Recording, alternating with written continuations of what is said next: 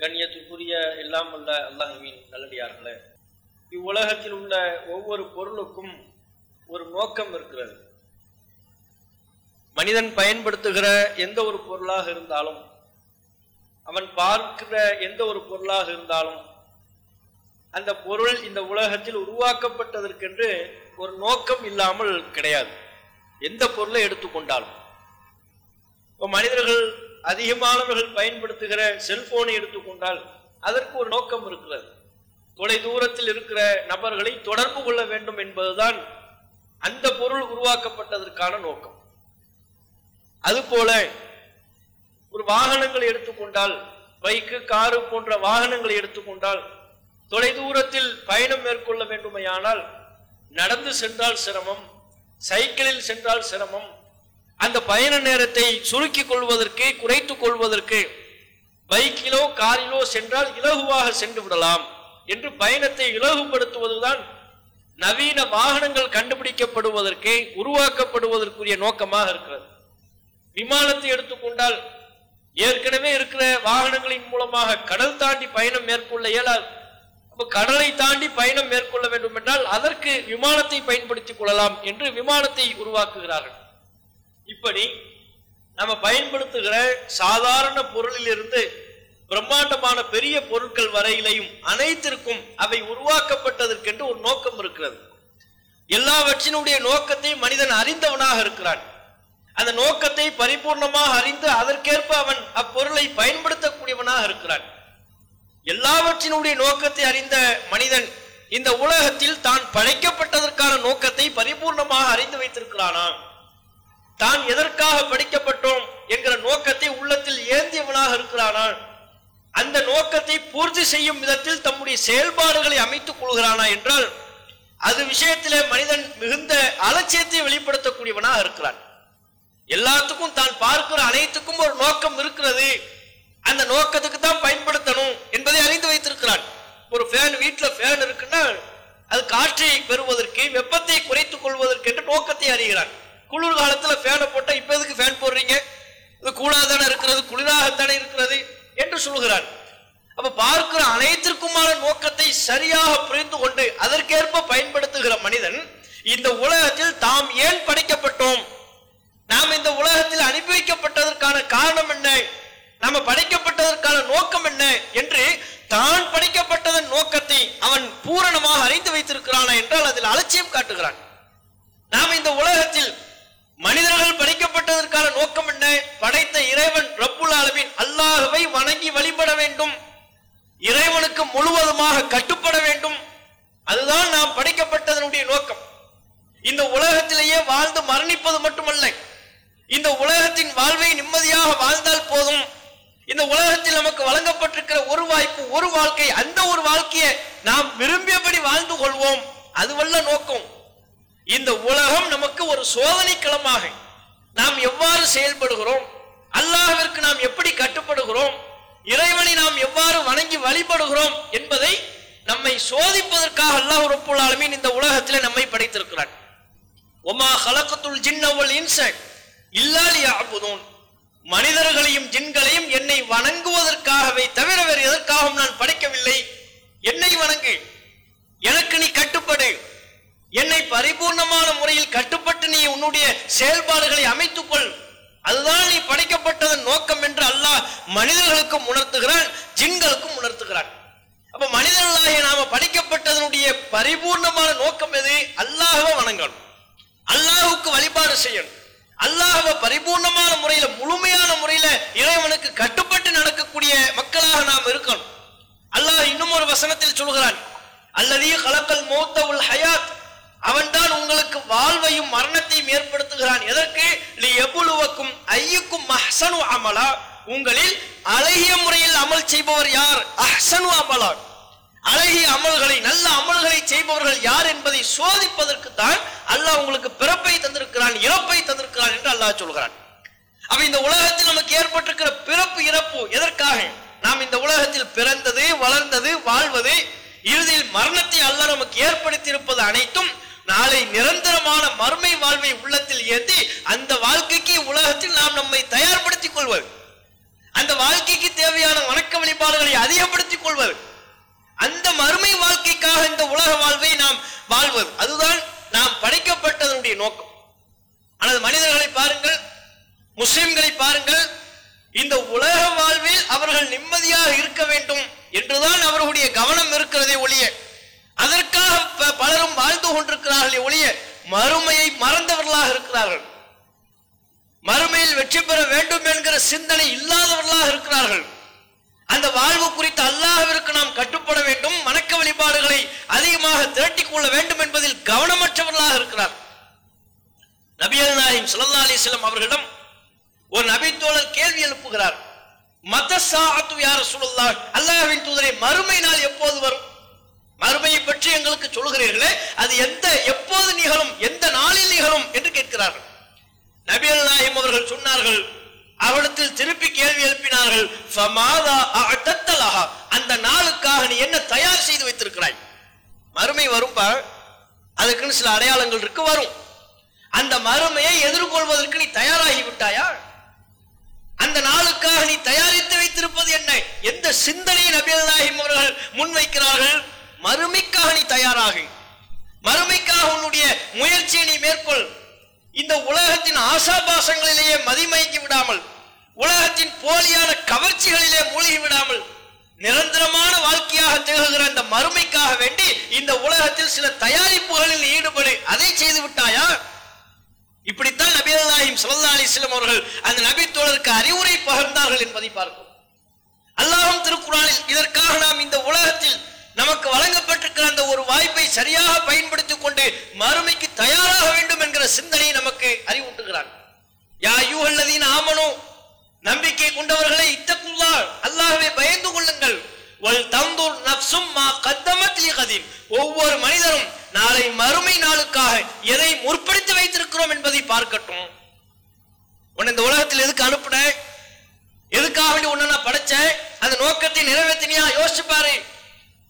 நீ மரணித்ததற்கு பிறகு மன்னரை வாழ்க்கைக்குள் சென்று விடுவாயே, உலக அழிவு ஏற்படுகின்ற பொழுது எல்லா மக்களும் ஒன்று திரட்டப்பட்டு மறுமை வாழ்வை நீ எதிர்கொள்ள போகிறாயே, அந்த மறுமைக்காக, நீடித்த மறுமை வாழ்விற்காக, நிலையான மறுமை வாழ்வுக்காக நீ என்ன முற்படுத்தி வைத்திருக்கிறாய்? ஒல் தன்துர் நஃப்ஸும் மா கத்தமத் லிகதின், ஒவ்வொரு மனிதனும் தாம் நாளை சந்திக்கவிருக்கிற மறுமைக்காக என்ன முற்படுத்தி வைத்திருக்கிறோம் என்பதை சிந்தித்து பார்க்கட்டும். என்ன தயார் பண்ணி இருக்கிறேன்?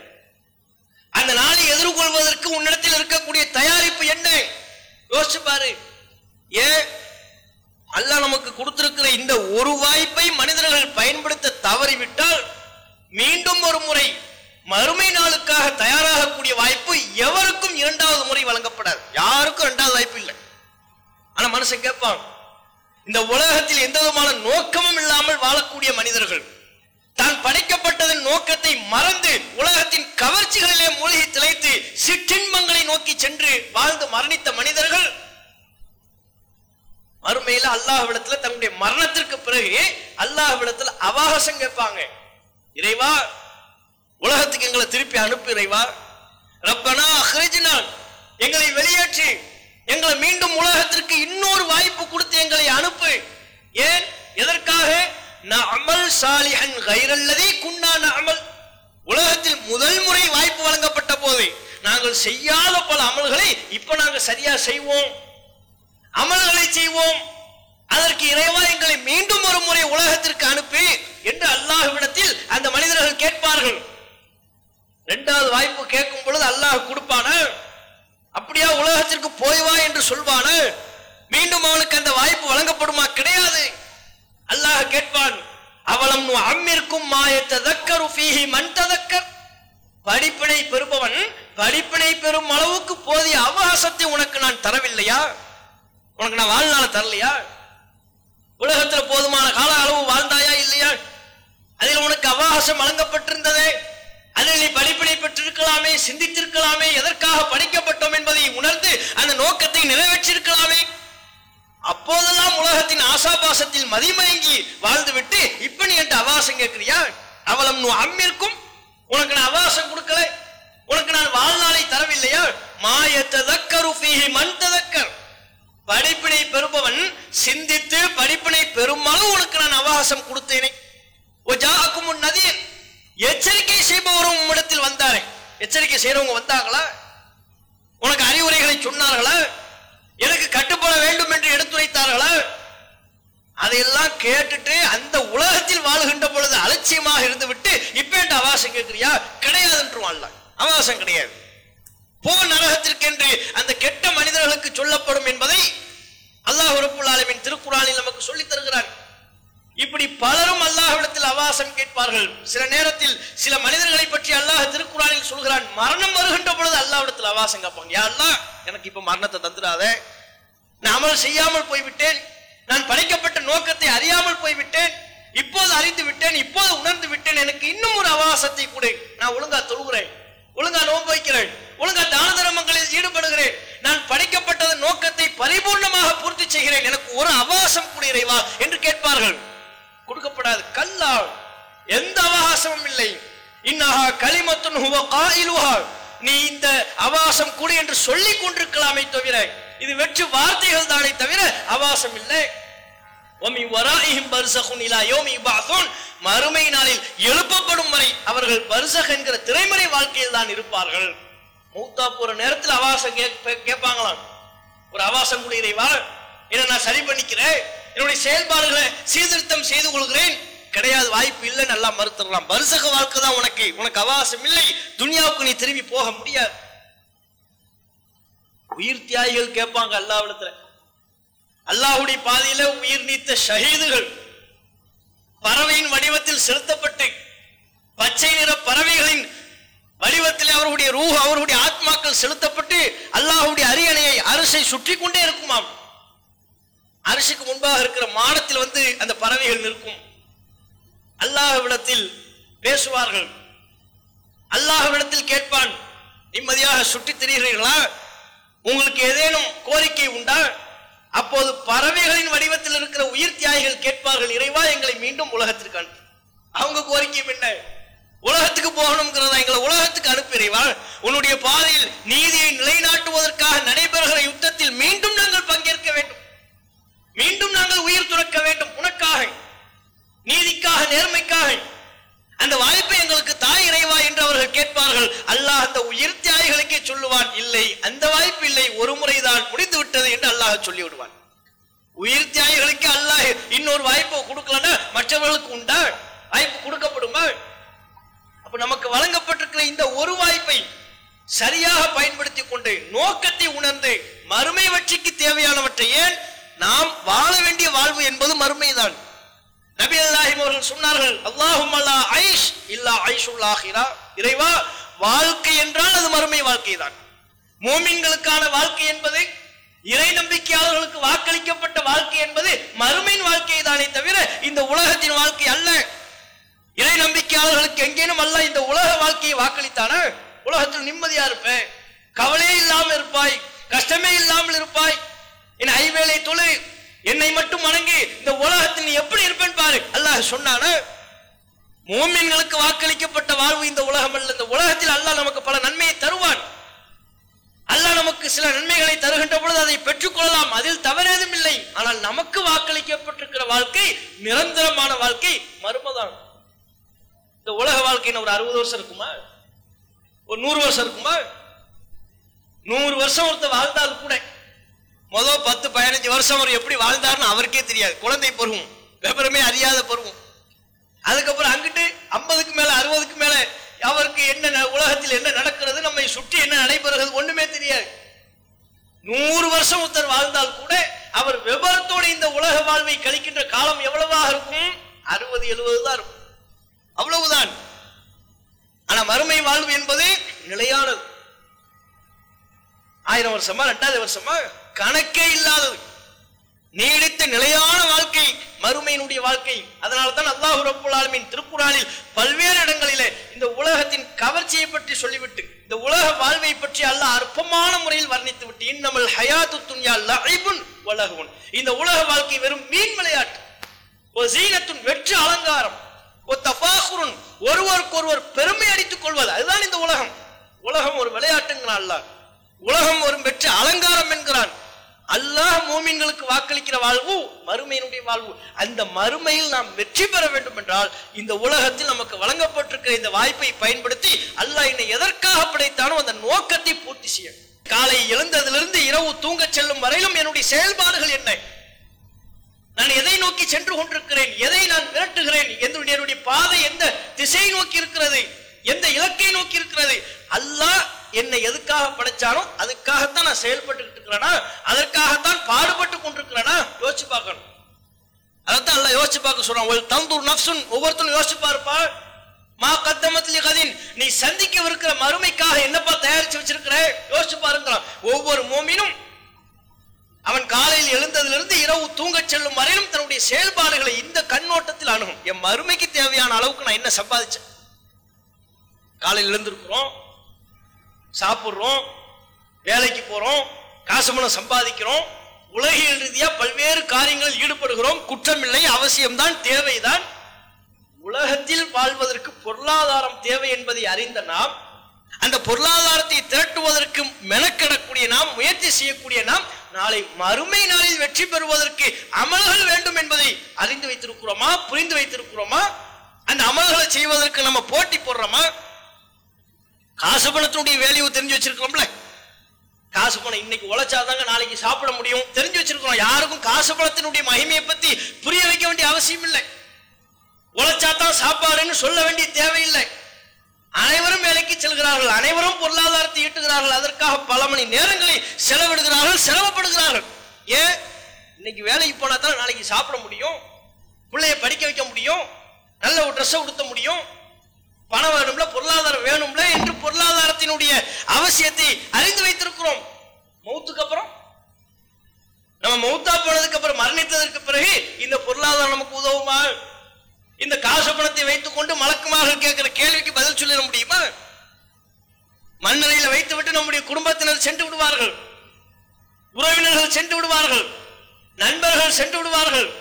மலக்கு வருவார், நம்மிடத்தில் கேள்வி எழுப்புவார். அந்த நேரத்தில் நான் உலகத்தில் திரட்டி சம்பாதித்த பொருளாதாரத்தை அந்த மலக்கு கொடுத்து நான் திருப்தி அடைய முடியுமா? அதை வாங்கிட்டு போயிடுவாரா? மன்றப்புக் உமாதீனுக், உன்னுடைய மார்க்கம் என்ன, உன்னுடைய இறைவன் யார், இவர் யார் என்று தூதரை பற்றி எல்லாம் கேள்வி எழுப்புகின்ற பொழுது நாங்க ஒரு 2000 ரூபாய் வச்சுக்கணும் மலக்கு கொடுக்க முடியுமா? கொடுத்து அமைதியாயிருவாரா? அங்க காசு பணம் செல்லாது, பொருளாதாரம் செல்லாது. இந்த உலகத்தில் ஒரு சிரமம் ஏற்படுகின்ற பொழுது நண்பர்கள் துணை கூப்பிடுவோம். மாப்பிள்ள எனக்கு ஒரு பிரச்சனை, நண்பரே எனக்கு ஒரு பிரச்சனை, வாங்க வந்து பேசுங்க. அவரும் வந்து பேசுவார். என்ன அவர் என்ன யாரும் இல்லாத நினைச்சியா? அவர் பின்னால் ஒரு படையே இருக்கிறது, நான் இருக்கிறேன், ஏதாவது ஒண்ணுனா நாங்க இறங்கிடுவோம், ஊரே இறங்கிடுவோம்னு சொல்லுவோம். மலக்கு வந்து கேள்வி கேட்கும் போது இருங்க எங்க ஊர்க்காரங்களை எல்லாம் கூப்பிட்டுக்கிறேன்னு சொல்ல முடியுமா? ஊர் ஜமாத் தலைவர்களே வாங்க, மலக்கு என்னமோ கேட்கிறாரு, எனக்கு ஒரு பிரச்சனை ஏற்பட்டு விட்டது, என் சார்பில் நீங்கள் பதில் சொல்லுங்கள் சொல்ல முடியுமா? ஊர் வந்து நிற்காது, உலகம் வந்து நிற்காது, நண்பர்கள் வந்து நிற்க மாட்டார்கள், சொந்த பந்தங்கள் நிற்க மாட்டார்கள். அங்க நம்ம தான் நின்று பேசியாகணும். அங்கே நமக்கு உறுதுணையாக இருப்பது இங்க நாம தொழக்கூடிய தொழுகை, அங்க நமக்கு உறுதுணையாக இருப்பது இங்கு நாம் செய்யக்கூடிய அமல்கள், நாம் வாழும் காலத்தில் செய்த நல்லறங்கள் அமல்கள் தான் நம்முடைய மரணத்திற்கு பிறகு மண்ணறையிலும் நாளை மறுமை நாளில் விசாரணையின் போதும் நமக்கு உதவக்கூடிய மாபெரும் நிலையான செல்வங்களாக அமல்கள், வணக்க வழிபாடுகள் இருக்கும். அதை புரிந்து செயல்படணும். அதைத்தான் அல்லாஹ் நமக்கு நினைவூட்டுகிறான். வல் பாக்கியாத்து ஸாலிஹாத்து கைருன் இன்த ரப்பிக ஸவாபா. அல் மாலு வல் பனூன், பொருளாதாரம், பிள்ளை செல்வம் எல்லாம் ஜீனத்துல் ஹயாத்தி துன்யா, அந்த உலகத்தின் கவர்ச்சிங்கிறான் அல்லாஹ். எல்லாம் அந்த உலகத்தினுடைய கவர்ச்சி, உலகத்துக்கு தேவைதான் உலகத்தின் கவர்ச்சி. வல் பாக்கியாத்து ஸாலிஹாத்து கைருன் இன்த ரப்பிக ஸவாபா, நிலையான அமல்கள், நிலையான செல்வங்களாக இருக்கக்கூடிய வணக்க வழிபாடுகள், அமல்கள் இருக்கிறதே, கைருன் இன்த ரப்பிக ஸவாபன், அதுதான் உன்னுடைய இறைவனிடத்தில் சிறந்த கூலி. அல்லாஹ்விடத்தில் செல்லுபடியாக கூடியது அமல்கள் தான், அல்லாஹ்விடத்தில் செல்லுபடியாக கூடியது நல்லறங்கள் தான். அந்த வணக்க வழிபாடுகளை திரட்டுவதற்கு அல்லாஹ் அதுக்கு தான் என்ன படைச்சிருக்கலாம். வணங்கு, நம்ம படைக்கப்பட்டதன் நோக்கம் இபாதத்துக்கு தான். உமா ஹலக்துல் ஜின்ன வல் இன்ஸ இல்லா லியஅபுதூன், என்னை வணங்குவதற்காகத்தான் மனுஷனை நான் படைச்சேன்ட்டான் அல்லாஹ். தொழுகைக்காகத்தான் அல்லாஹ் நம்மளை படைச்சிருக்கலாம், நோன்பிற்காகத்தான் அல்லாஹ் நம்மளை படைச்சிருக்கலாம், வணக்க வழிபாடுகளை நிறைவேற்றுவதற்கு தான் அல்லாஹ் நம்மளை படைச்சிருக்கலாம். இந்த உலகத்துல நம்ம காசு பணம் திரட்டுவது எல்லாமே இந்த உலகத்தில் வாழ்வதற்காக. குறைஞ்ச காலம் இந்த உலகத்துல வாழ போறோம், அதுக்கு மானத்தை மறைக்கிறதுக்கு ஒரு ஆடை தேவை, பசியாறுவதற்கு உணவு தேவை, இருப்பதற்கு ஒரு வீடு தேவை. இப்படியாக நம்முடைய தேவையை பூர்த்தி செய்து கொள்வதற்கு தான் பொருளாதாரத்தை அல்லாஹ் நமக்கு வழங்கி இருக்கிறான். அதை திரட்டுவதற்கு அல்லாஹ் முயற்சி செய்யுமாறு சொல்கிறானே ஒழிய பொருளாதாரத்திலேயே மூழ்கி போய் உலகத்தின் ஆசாபாசத்திலேயே மூழ்கி அல்லாஹ்வை மறந்து விடுவதற்கு அல்ல, மறுமையை மறந்து விடுவதற்கு அல்ல. அப்படி மறந்துவிடக் கூடாது என்பதை அந்த எச்சரிக்கை அல்லாஹ் பல நேரத்தில் நமக்கு சொல்லித் தருகிறான். யா அய்யுஹல்லதீன ஆமனு, ஈமான் கொண்டோரே, லா துல்ஹிக்கும் அம்வாலுக்கும் வலா அவுலாதுக்கும் அன் திக்ரில்லாஹ், உங்களுடைய பொருளாதாரமும் உங்களுடைய பிள்ளைகளும் உங்களுடைய குடும்பத்தாரும் அல்லாஹ்வை நினைப்பதை விட்டும் உங்களை திசை திருப்பி விட வேண்டாம். பொருளாதாரத்தை திரட்டு, அல்லாஹ்வை மறக்கிற அளவுக்கு அதை திரட்டு நீ இடம் கொடுத்துடாதப்பா. காசு பணம் தேவை, தொழுகையை விட்டு விட்டு வணக்க வழிபாடுகளை விட்டு விட்டு காசு பணத்தின் பின்னால் நீ சென்று விடாதே.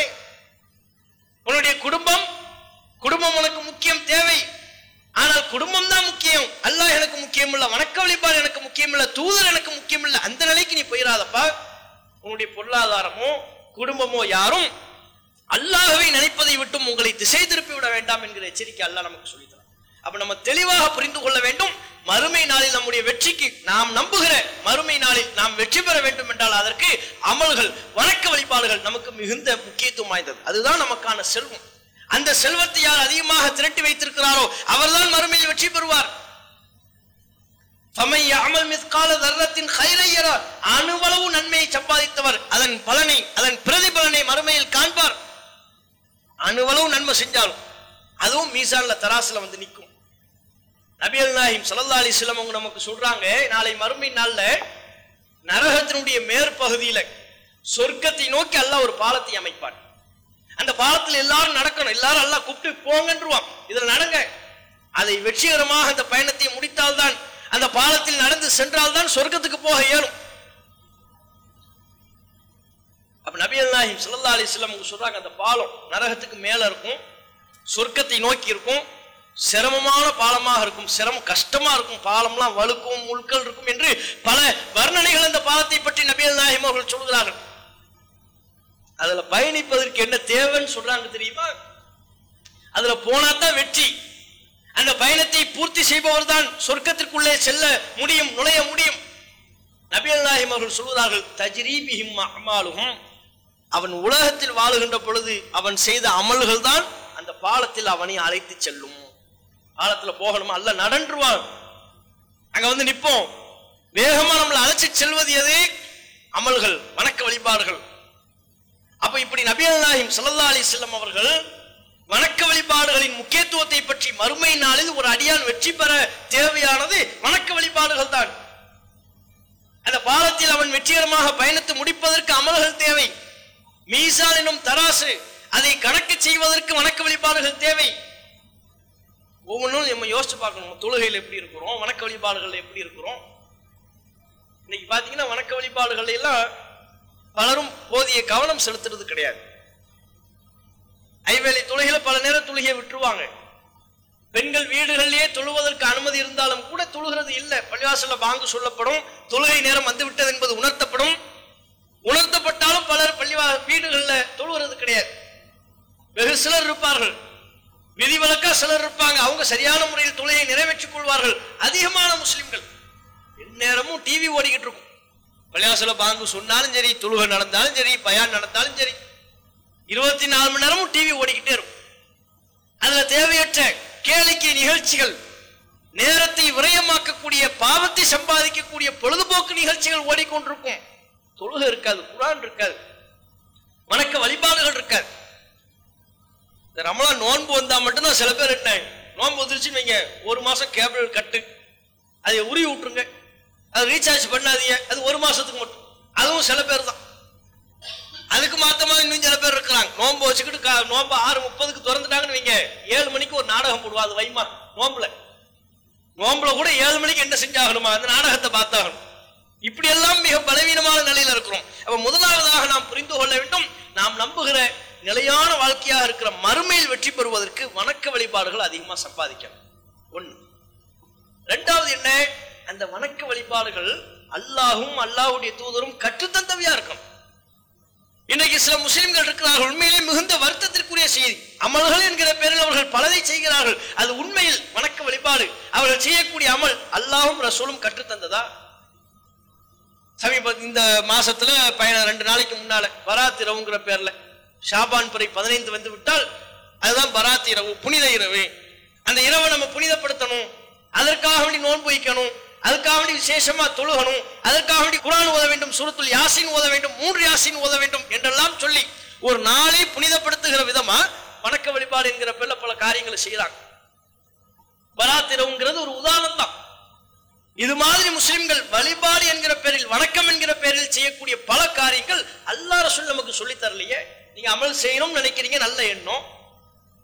உண்மையில அல்லாஹ் ரசூல் சொல்லி தந்த அமல் தான் நமக்கு மறுமையினால வெற்றியை பெற்று தரும். நாம உருவாக்கி கொள்ளக்கூடிய அமல்கள் இருக்கிறதே, அல்லாஹ்வுடைய உத்தரவு இல்லாமல், நபிகள் நாயகத்தின் வழிகாட்டல் இல்லாமல் மனிதர்கள் சுயமாக வணக்க வழிபாடுகளை உருவாக்கி கொள்வார்களே, ஆனால் அது வெற்றியை பெற்று தராது, அழிவை பெற்று தந்துவிடும். நபிகள் நாயகம் ஸல்லல்லாஹு அலைஹி வஸல்லம் அவர்கள் அவற்றை தான் தன்னுடைய வழிகாட்டல் இல்லாத அது போன்ற செயல்களை பிதஅத் என்று சொல்கிறார்கள். குல்லு பிதஅத்தின் ضلاலா, ஒவ்வொரு பிதஅத்தும் வழிகேடு. குல்லு ضلالத்தின் ஃபின்னார், வழிகேடுகள் அனைத்தும் நரகத்திற்கு அழைத்து செல்லும் என்று எச்சரிக்கை செய்கிறார்கள். அப்ப அமல்கள் செய்கிறோம் என்றால் அந்த அமல்கள் அல்லாஹ்வும் அல்லாஹ்வுடைய தூதரும் சொல்லி தந்ததா, அல்லது நம்மளே அல்லாஹ்வுக்கு சொல்லிக் கொடுக்கிற அதிக பிரசங்கித்தனமான செயல்பாடுகளில் ஈடுபடுறோமா? அல்லாஹ் கேள்வி எழுப்புகிறானே, குல் அத்துஅல்லிமுனல்லாஹ பிதீனிக்கும், அல்லாஹ் உங்களுக்கு சொல்லிக் கொடுக்கிற மார்க்கத்தை நீங்க அல்லாஹ்வுக்கு கத்துக் கொடுக்குறீங்களா? அல்லாஹ்வுக்கு நீங்க மார்க்கத்தை சொல்லிக் கொடுக்குறீங்களா? நல்லா கேட்கிறோம். அது போன்ற அதிக பிரசங்கித்தனத்தில் ஈடுபடாம நம்ம செய்யக்கூடிய அமல், இந்த வணக்க வழிபாடு ரசூலுல்லாஹ் சொல்லி தந்த அமலா? குர்ஆன்ல அந்த அமல் குறித்து இருக்கிறதா? நபிகள் நாயகம் ஸல்லல்லாஹு அலைஹி வஸல்லம் அவர்கள் இந்த வணக்க வழிபாட்டை செய்யுமா நமக்கு உத்தரவிட்டிருக்கிறார்களா என்று பார்க்கணும். அதோடு சேர்த்து மறுமை நாள்ல வெற்றி பெறுவதற்கு மிக முக்கியமானது என்ன? இணை வைப்பு நம்ம இடத்துல இருக்கக்கூடாது.